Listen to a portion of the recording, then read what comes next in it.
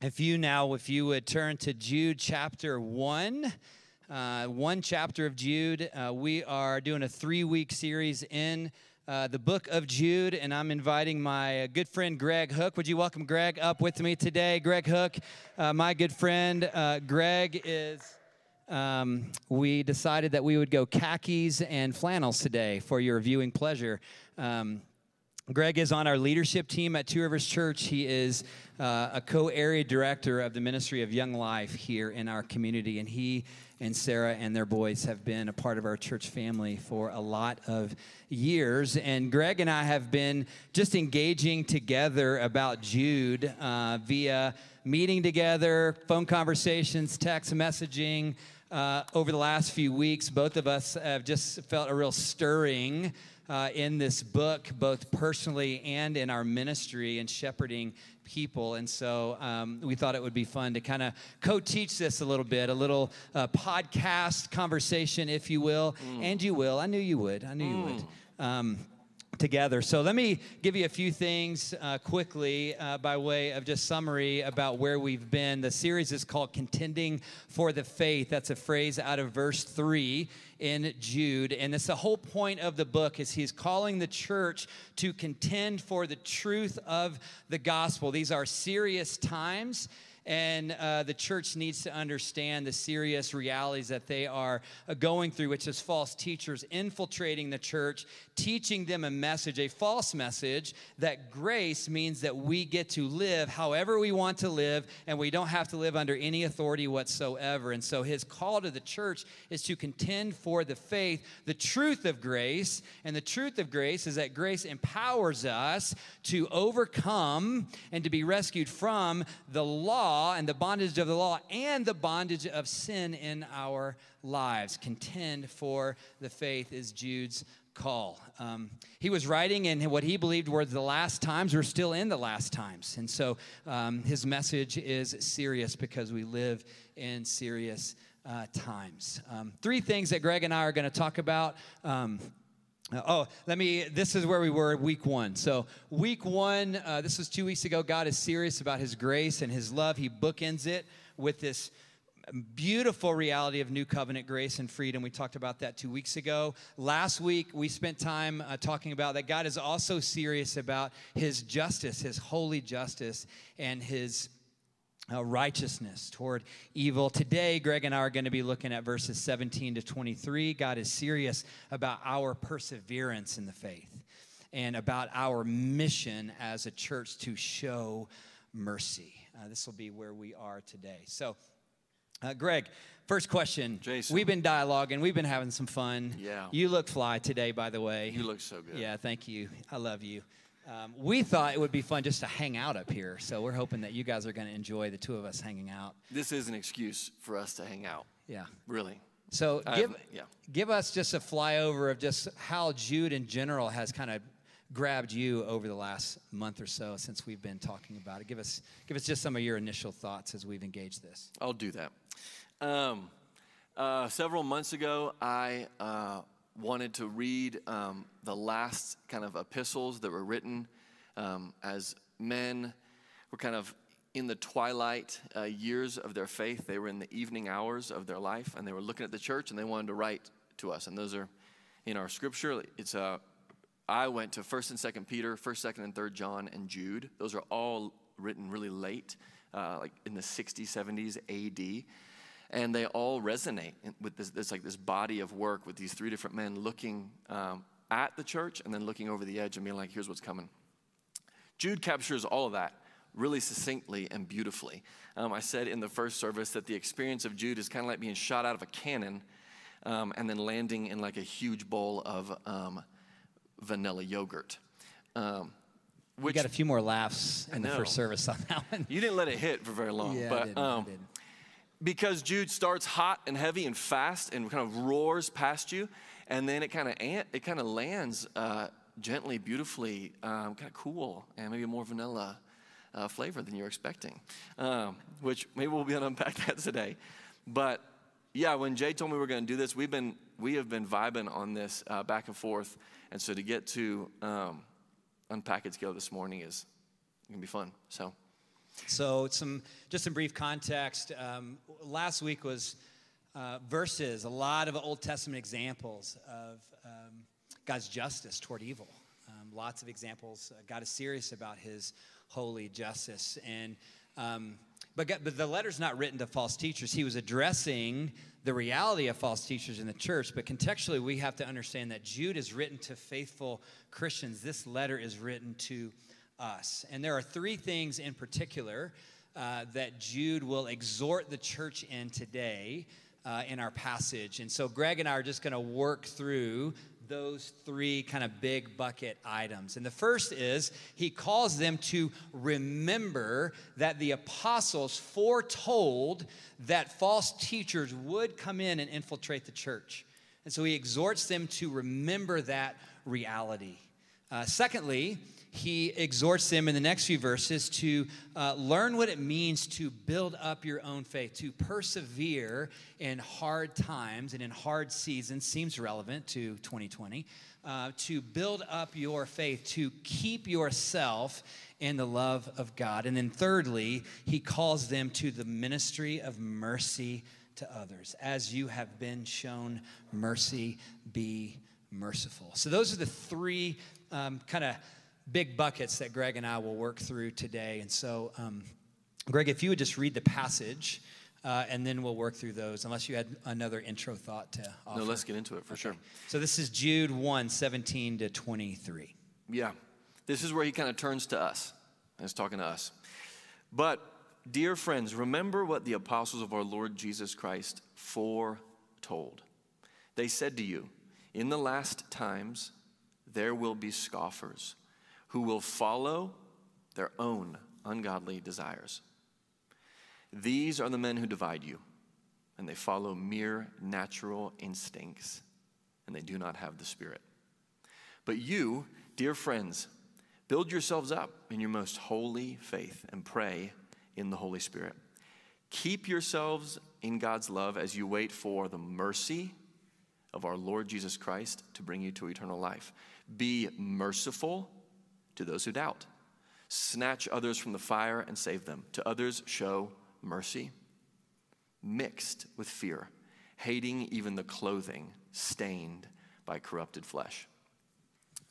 So as we're reading this, like Jason mentioned, we'll see remember, we'll see build up, and we'll see mercy. So if we start with remember, this little quote that he brings here is not unique to Jude. It's almost verbatim captured in 2 Peter.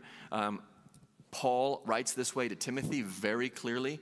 And if you want to go back to a narrative moment in the book of Acts, if you were to go to Acts chapter 20, verse 29, you'll find Paul on a dock with some of the believers, I think from the church in Ephesus, and he's saying goodbye to them.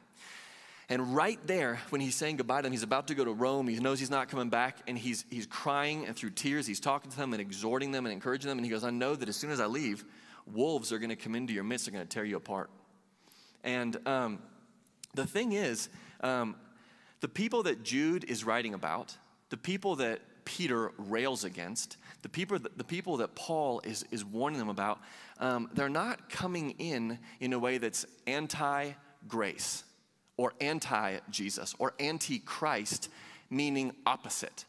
So they're not coming in and coming into these churches and going, no Jesus, there's no Jesus. Like I carved this thing in my backyard. This is actually Jesus. We should call him Bar Jesus. Like they don't, that's not what's happening. They're coming in and they are a degree off from truth. It's what you see in Revelation when you listen to John write about the reality of the spirit of the Antichrist. It's going to raise up in the world and then be kind of encapsulated in a person. It's not anti-Jesus opposite. It's anti-Christ a degree away. And for any of us who took geometry, we know that as that plays out, the gap and the distance between that way and the way of Christ is enormous as it plays out. But it starts with just a whisper, a half-truth. And what they're doing, like Jason mentioned, is they're coming in and I don't even know if they intend to be false teachers, but they are distorting the reality of the costly grace of Christ's suffering on a cross that sets us free, not to live a life of sensuality doing whatever I want, with whatever I want, and saying whatever I want, whenever I want, because his forgiveness has got me. But the reality is, he paid for me to fall in love and become curious about what it means to be made holy. They're distorting that ever so slightly by stretching grace to a breaking point and bastardizing it. That's what Jude is railing against. That's what Paul's railing against. It's that degree difference. It's not they're coming in with signs being like, there was no Jesus, he didn't live. And that's why he writes the way that he writes in here. If you were listening last week or here last week, Jude's not writing to a specific church, he's writing to the church. So he goes, this is what it smells like when that starts to take root. It smells like Balaam. It smells like people making fun of and resisting authority. Not going to God's word, but going to their ideas and their dreams about God's word. On and on and on. He's trying to give them a taste and a smell of what this degree of separation is, so that it can be nipped in the bud early, so that it doesn't cause the destruction of the whole body, just the way that yeast causes the whole batch to rise. So I love that part of it. And he starts by just going, here's what it is. In the last times, so last times, we're there, he was there. There will be scoffers or mockers who will follow their own ungodly desires. They are not following the Holy Spirit or Jesus Christ, the risen liberator. They are following their own ungodly desires or their own appetites. And they can make it sound spiritual. Because if you look earlier, he goes, their authority, what they rely on is their dreams. You talk to somebody about their dreams, that can sound super spiritual. But the reality of what he's addressing here is they are ungodly and unspiritual, even though they might sound that way. Yeah, he makes a statement in verse 19 about natural instincts. And so we want to just spend a little time juxtaposing living by our natural instincts against what it means to live by the leadership and the guidance and the lordship of Jesus and the Holy Spirit. They are under the authority of their subjective dreams, and they are under their own instinctive, natural instinct. I think Jesus had a few things to say about that. Yeah, super dangerous to rely on your instinct or to hope that your conscience is going to be a good barometer for you. Super dangerous. That Jesus captures that in the most beautiful way. So he is in his creation. If you watch a duck and you watch the weather get warm, a duck's natural instinct will guide that animal to the right place. It'll head south. You watch a fish that was, it doesn't matter. Animals have this beautiful hardwired instinct, but as a man born into a sinful creation under the fall, the reality of my instincts is that they are not to be trusted and certainly not to be obeyed. It's why Jesus on the Sermon on the Mount is so confusing to understand. He goes, hey, if somebody smacks you across the side of the face, pause. Just put yourself there for a second. You are in Target or you're in a hardware store and it's a warm day. You left your kids in the car. You know your grandparents were allowed to do that, but you're not allowed to do that, but you're not telling anybody. It's like, it's not gonna be that long. You got something quick to do and somebody bumps into you or whatever. This is gonna be from a man's perspective. Somebody bumps into you and you're like, excuse me, and they're like, what? And they try and, it just starts getting aggressive real quick and you're not trying to have that, but you also don't have time for this. And then they smack you across the face. You're like, I don't need to say it. Pause. What are you going to do? What's your natural instinct there, Greg? Instinct. Okay, you got fight, flight, or freeze. I'm going to lean into one of those real hard. In that moment, this is really what's in me. Like, I think I would instinctually grab a dude by the scruff of the shirt, put my leg behind his calf muscle, throw him down. So now he's flipping backwards into the opposite shelving. And then I'm stomping on him a little bit. And then I'm like taking the little nut that I was trying to buy to put on the drawer of my things so it stops falling out. I just stole a 49 piece of hardware. I'm out the door, and I'm the guy who's preaching today. And that's my instinct. Play on Jesus. He goes, turn the other cheek. Turn the other cheek. He goes, you've heard it said if you commit adultery, so you follow all the way through, you commit adultery, you're in error. He goes, I say to you, if you even think about it, you're wrong. Jesus is not about us honing in on our instincts at all. He is about giving us the mind of Christ, putting to death my flesh and raising me a new man that was purchased by his death and then proved and sealed by his resurrection. So if you get to thinking that Jesus is about making me, Greg, comfortable, which is what my instinct wants, I have missed him, the one who says, if you try and save and protect your life yourself, you lose it. You lose your life for me, you find it. Daily you must take up a cross. And those come in the middle of the night, betrayed by a friend, when you were begging for another way. That's the reality of the invitation of Christ. And that's why if we listen to people who say what we want to hear, protecting self, getting mine, about me, which is our instincts, we have missed the way of Jesus, even if they make it sound spiritual. And they divide. That's the thing that he just goes, these are the ones, these are the men who divide you. And they follow mere natural instincts. And then he says, and they do not have the Spirit. And if I want to just jump for a second, if that's okay, Jay, to 1 Corinthians chapter 3. Because when Paul is writing to the Corinthian church, he says something real cool that I think helps us in this. And the reason I want to jump to Corinthians is because when we're studying Scripture or looking at it and trying to understand it, the best way to understand or true your understanding of a passage of Scripture is to bring other Scripture into play.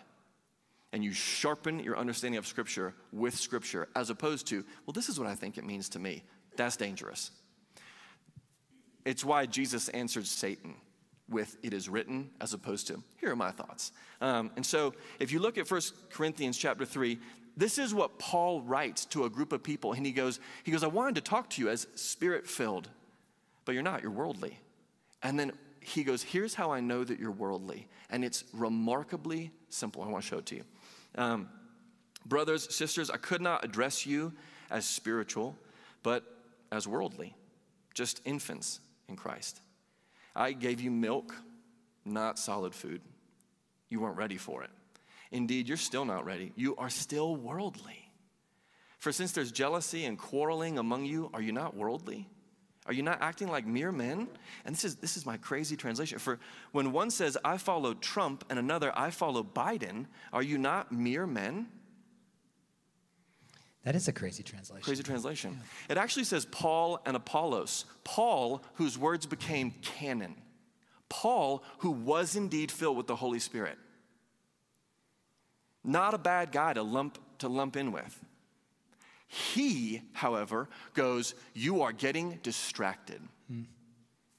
Christ before, Christ behind, Christ within, Christ beside. What am I? What's Apollos? And the reality is Greg, I get lazy and I sink in with the world when I abandon my post as a man of God and I start criticizing either a candidate or a president. Because they're not doing what I think the Lord has called us to do. And the reality is the invitation of bringing Christ to the forefront in our nation is on the church, not a candidate, not a president. And it's my laziness that makes me fall into deciding who I'm going to lump with. And then the reality is, if my allegiance there starts to chafe a brother here, or it chafes our unity here, and I've forgotten that my citizenship is first in heaven and not with this country, and that my allegiance is first to a Lord and not a candidate or a president, woe unto me. I have lost step with the Spirit and sunk into worldly, trivial, quarreling matters. That was so good for me. Because I love to criticize, but you know what I don't do? Weather my pants on the knees in prayer for my nation and the leadership of my nation.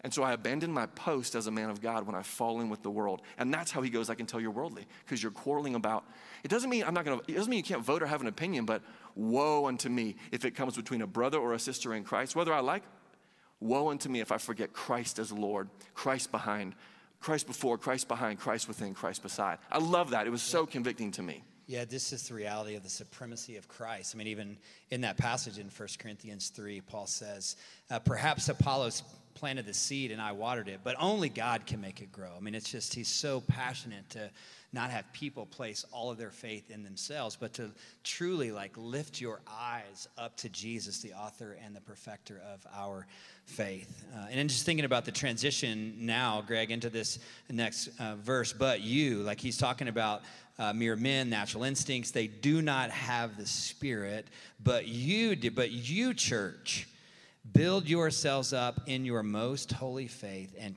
pray in the Holy Spirit. Keep yourselves in God's love as you wait for the mercy of our Lord Jesus Christ. It's this juxtaposition between living by the Spirit or living by our worldly or fleshly instincts.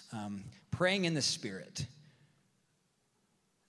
Sounds like we should know what that means, but Yeah. what's it mean to like pray in the Spirit? Do you mind if I say one more thing about instinct? No. I want to go to the next one, but it is really difficult to bend your life to obey Christ when you are hardwired with instincts. It's real hard. You're in an argument with someone, if it's your spouse, and they say something, and to not say what you want, to wound them, to spar right then, but to hold your tongue, super difficult. And I mentioned this in the earlier service, and I want to mention in this one because I just want to air my own reality of trying to work this out. Like, I grew up in the Southeast. Hunting was a part of my childhood, and so I am an owner of firearms. And when I think about my role as a husband and a father in my home, one of the ways that I've wrestled with this reality of trying to bend my life to obey Jesus versus live out of my instinct is I don't sleep with a firearm next to my bed. I don't have a pistol, I don't have a shotgun next to my bed. They're locked in a gun safe in the garage. And here is why. I believe that Jesus Christ keeps watch over my life and my home, that I am in the palm of his hand and no one can snatch me from there. And if he were to allow an individual of malintent to come into my home, a wounded, hurting, angry, violent soul, I know that if I had at my means the measures to respond instinctually that I would. I'm hoping that if I don't have right at my hand the means to respond instinctually, that I will raise in that moment up, and the Spirit of Christ might rise forward and be salt and light to a brother who is desperate for it. And my hope is that the Spirit of Christ is more effective than a bullet in turning a life. And so I live in this risky place. And that is the reality of following Jesus. And that is the accusation. You're a fool, Greg. You're darn right I am. Try and follow Jesus and not be labeled a fool. And so I'm just, the reality of trying to follow Christ and respond in a way that looks like a cross, middle of the night, wasn't expecting for it, begging for another way. That's how Jesus chose to assault the villainy of sin in humanity. And he calls us to follow him in the same way. It's just that weird wrestling out of like, how do I do this? Bend my life to accommodate you as opposed to bending scripture to agree with me. Moving on, build yourselves up. Build yourselves up in your most holy faith and pray in the Holy Spirit. The best way that I know to unpack that is to find other places in scripture that talk that way. And so if you look at Colossians chapter 2, verses 6 and 7, Colossians 2, 6 and 7, this is what Paul says to that church in Colossae. He says, so then, just as you received Christ, just as you received him, continue to live in him, rooted and built up in him, strengthened in the faith as you were taught and overflowing with thankfulness. The way that I received Christ is I became aware of my need for a rescue and I cried out. Confession and repentance. It's how we come to Christ. His kindness leads us to repent. If we live lives marked by confession and repentance, walking in a visceral awareness of my need for a rescuer, we guard ourselves from thinking too highly of ourselves. We protect humility. So that's what he's saying. Like, that's one of the ways that we build ourselves up is actually by remaining in a lowly understanding of my need for a rescuer. Confession and repentance. And he ends it with the other one, overflowing with thankfulness. Cultivating a life that is marked by looking for and naming the grace and favor of God around me. Gratitude. That's two very practical ways that you actually can effectively build yourself up in Christ. The other one is captured in 1 Thessalonians 5:11, and you can look at it on your own. 1 Thessalonians 5:11 uses the exact same language and gives us one more piece, I think, to the puzzle. When you think about praying in the Spirit, So build yourselves up in your most holy faith and pray in the Spirit. Sounds cool, sounds spiritual. Like if you were like, Greg, how was your morning? I'm like, oh man, brother. Been praying in the Spirit Been praying in the Spirit all morning. You're going to be like, cool. What? Me too. Whatever. I love making things practical. And so when I was praying about this, I was like, Lord, what? Am I supposed to be like, Is that praying in the Spirit? Like humming like a worship song and feeling it? What I think it is if you look in Ephesians chapter 6, Paul gives us this picture of a person who's dressed themselves and they're ready for combat. They're ready to get beat up. They're ready to do some beating up. And they're wearing all this kind of stuff. And one of the things that they're holding is a sword. Ephesians 6, he goes, you have to take the sword of the Spirit. And you're like, okay. It's the only actual weapon that's named in Scripture for us as believers of the new covenant, the sword of the Spirit. And he happens to define it for us. He goes, which is the Word of God. You want to pray in the Spirit, you pray the Word of God. You pray the Word of God.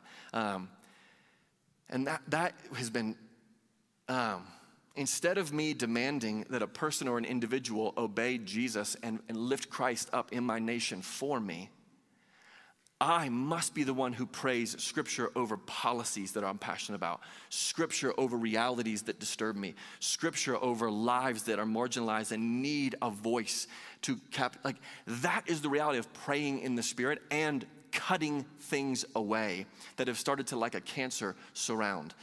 That's what it is to pray in the Spirit. It's why Jesus, I mentioned this earlier, but it's why Jesus, when he's dealing with Satan face to face after 40 days of temptation, he responds to him not with, here are my thoughts, Satan. He goes, it is written. The word, it is written. 3 times, it is written. He is engaging by the Spirit, and the word of Christ is the sword of the Spirit. You want to pray in the Spirit? You pray the word. You pray the word. You let it dwell in you richly. You let it come out of you. I'm thankful for that, because otherwise it feels a little willy-nilly. I think that's really practical and helpful to think about praying in the Spirit is just in agreement with the Word of God. And we can proclaim that over ourselves, our lives, our families, our relationships. We can pray in the Spirit over all of our circumstances. We find Scripture and we believe it and we say amen. And amen to it is just like, yes, Lord, I agree. And I'm going to speak that over the things that are important. And I love, like, even the dedication, like, I love that reality of inviting parents, me as a parent, to think, like, what's a passage of Scripture that you are claiming and praying over your children? The same way that in the Old Testament, when Jacob blesses his 12 sons, what he said happened. It wasn't like hey, here's some nice thoughts for you for the next 5 minutes, you'll forget them in a second. What Jacob spoke happened. And over my boys, just like some of the parents who we just saw scriptures, I have passages of Scripture over my boys that it is helpful for me not to just hope that they become men of character, but to name over them Scripture to hem them in from every side, that they would grow up into Christ. Like, it's so helpful to know that that's praying in the Spirit and not just like a cop-out, that's the good work. If we keep going. Yes, third big point. Mercy. Mercy. Verse 21, keep yourself in God's love, which I think is beautiful, because at the very beginning of the book, the promise from Jude was that we are kept by Jesus Christ, that he is keeping you, and in the same way, keep yourself in God's love. Persevere in the Lord as he has kept and secured you. And then he says, as you wait for the mercy of our Lord Jesus Christ. And then verse 22, be merciful, receive mercy, be merciful. It's this idea of mission. It's ministry. It's the mission of the church to show mercy. I mean, all these realities in the middle of the book of Jude is all of these right judgments from Jude, from the Lord against sin. And it's, but at the end of the book, Jude's like, go be merciful to them. Go show them the love of the Father. And I think that's really an important thing to grasp onto. And so we want to talk a little bit about mercy and make a distinction between being judgmental and making a right judgment. And those are two very, very different things that we want to try to unpack. Yeah. Like Jason mentioned, he goes, mercy, wait for it. Mercy, be merciful. Mercy, show mercy. The reality is we are kept in Christ's love, not as we wait on his judgment, over our lives. Woe unto me if I am judged by the measure with which I judge. Lord, Jesus, save me. And he does. And that's the gospel. So I wait for his mercy. There cannot be, however, mercy without a judgment. You cannot have mercy without a verdict. And I'll explain that in a second. But he goes, now that you know, if you remember that you're waiting on God's mercy, which is to say, I am walking in a pretty regular awareness of my need to be rescued, that makes me a person who is not arrogant and judgmental. The church has always been called, Christians have been called to be men and women who can make a right judgment about something. Discern between good and evil. Discern between right and wrong. Discern between truth and frayed truth. But do not be judgmental. And the reason is, if you are certain of what you know to be true about something, a judge cannot extend mercy until the verdict. If a judge sees somebody is guilty but rules them innocent, that's the verdict. Innocence is but if in their guilt, he then gives a lenient sentencing because he is extending to the guilty mercy. That is where mercy lives. Mercy lives and triumphs over judgment because judgment is the foundation of mercy. You cannot be merciful to a brother or sister in Christ if you don't know what you think about their behavior, their life, what Christ says about how they're living and what they're trying to talk to you about. You will be undecided. You will be wishy-washy. You might even condone, and in trying to love them, you might condone, but you're not extending mercy. If you see that their life is mired in sin, and it disturbs you, and even in the midst of that, you press in and love them, that is mercy. That's mercy. Christians have always been called to make a right judgment about things, to sift and to discern, and then to extend mercy to those just like me who deserve judgment, punishment, guilt, all of it. But because I've tasted it, I now know how to offer it. I've been waiting on God's mercy, and so I sure as heck know how to offer it. So he goes, be merciful to those who doubt. So they're wavering, doubting, wavering. Snatch others from the fire. If you are in the fire, you're in a rough spot. You might like it, like you might be like, yeah, but you are either destroying actively yourself or the church or both. And he's encouraging us to snatch them from the fire. And to others, show mercy mixed with fear, hating even the clothing stained by corrupted flesh. I want to unpack that for a second. If you remember the parable of the prodigal son, when he comes home, which is him rightly understanding the wrong. So he understands the verdict. He's coming home, and he's coming home in a meek, humble, contrite spirit. One of the first things the father does is trade out his clothes. He smells like filth. They have been stained with filth, and it's not a judgment. It is a mercy to have someone strip off the rags and the smell of a sin life and throw over you their own jacket, their own coat, and put a ring on you.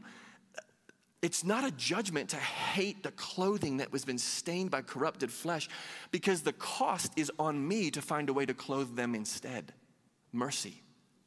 Mercy triumphs or overclothes judgment. It's so beautiful. And when you think about Les Mis, the beautiful play, and Jean Valjean, the criminal, goes into a church and he's taken care of by a priest, and the priest meets his needs and takes care of him. As he's leaving, he steals some silver, goes back on the road. A police captain catches him. He hears the story. He's like, yeah, right. Brings him back to the priest. Jean Valjean now knows he's caught. What he did was wrong. Now what's going to be the ruling? And the priest meets him in it, sees him in it. He stole some articles from the church. And the priest goes, oh, no. Also the candlesticks. Why didn't you take these? These are far more valuable. Like I told you to. And so the police captain's thrown off. Mercy is extended to Jean Valjean. And you watch his life turn. It's the reality of the gospel. We are guilty, and it's not until we understand the ruling and the verdict that we can receive the mercy and the welcome of a king who paid all to snatch me out of the flames and bring me home to himself. I love it. I love it so much. It's so rich. Yeah, I think the call there for Jude is this: as you have been shown mercy, as you are waiting for mercy, be merciful to others. And I think what's practically helpful for us as believers, as followers of Jesus, is we can't shy away from making right judgments. And again, what Greg said was to make a right judgment and then to show mercy. To swing it the other way is to make a right judgment and be judgmental. That's right. And that turns everybody off. But to make a right judgment and to show mercy is the aroma of the kingdom of heaven, and just this visual of the prodigal son. I mean, I think of the story of Zacchaeus and what happened in his house. It was mercy. That's right. And it changed him. It changed him. And it changes me, and I pray it changes you. The mercy and the grace of Jesus. As we walk in it, wait for it, we extend it to others. Because if God has extended it to me, I am called to extend it to others. And with Zacchaeus, did Jesus have thoughts, strong thoughts about his own countrymen betraying one another and extorting money for them for an oppressive government? Probably. Did he have thoughts about that? Yes. Does he withhold them initially with both Levi and Zacchaeus? You bet he does. Does he have thoughts about my life right now that he is sitting on until I'm ready to hear it? You betcha. So then, is it right or wrong for believers to hold their tongue, having made right judgments, discerning the times, discerning between good and evil, but waiting for a moment when a word, a pearl, could be received as such instead of swatted away? It's harder to live by the Spirit than it is to live by natural instinct. It's easy to argue, criticize, and all the things that the Lord's been speaking to me in this. Harder to wait, watch, offer, and beat the ground with prayer instead of beating my neighbor with my words. Harder, but better. Oh, better. It's the way, it is Spirit-led versus instinct-led. We got to close up. Got to. Yep. We're at the end. We We're at did the it. end. 35 minutes. Yes. Greg, would you pray over our church worship team? You're welcome to come back up. We're going to sing one song to close, but Greg, pray for our people. I will. Jason mentioned something last week that I thought was good. His one-liner was, is your faith gritty enough? Is your faith gritty enough to hear hard words and be transformed instead of be offended and erect a little Jesus of your own who's nicer to you as he leads you on a wide, ambling path towards destruction? I love that because I need that. I need a gritty faith that has a resiliency within it to be able to bounce back when my Father speaks a word to me that calls me out, calls me to the mat, calls me higher up, instead of collapsing and whining like some pathetic child who can't handle discipline. And studying this has been a disciplinary experience for me. But I want to smell like Jesus. And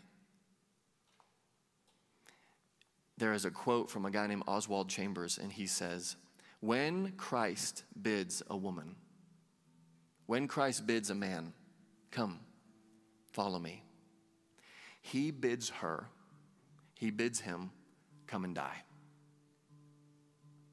That is the reality of following Jesus. And any truth or gospel that errs from that, even to a degree, is hellfire. That is good for me to remember when all I want to do when I wake up in the morning is protect myself. Lord, your word is rich and it is sharp and it stings and it wraps and covers and heals.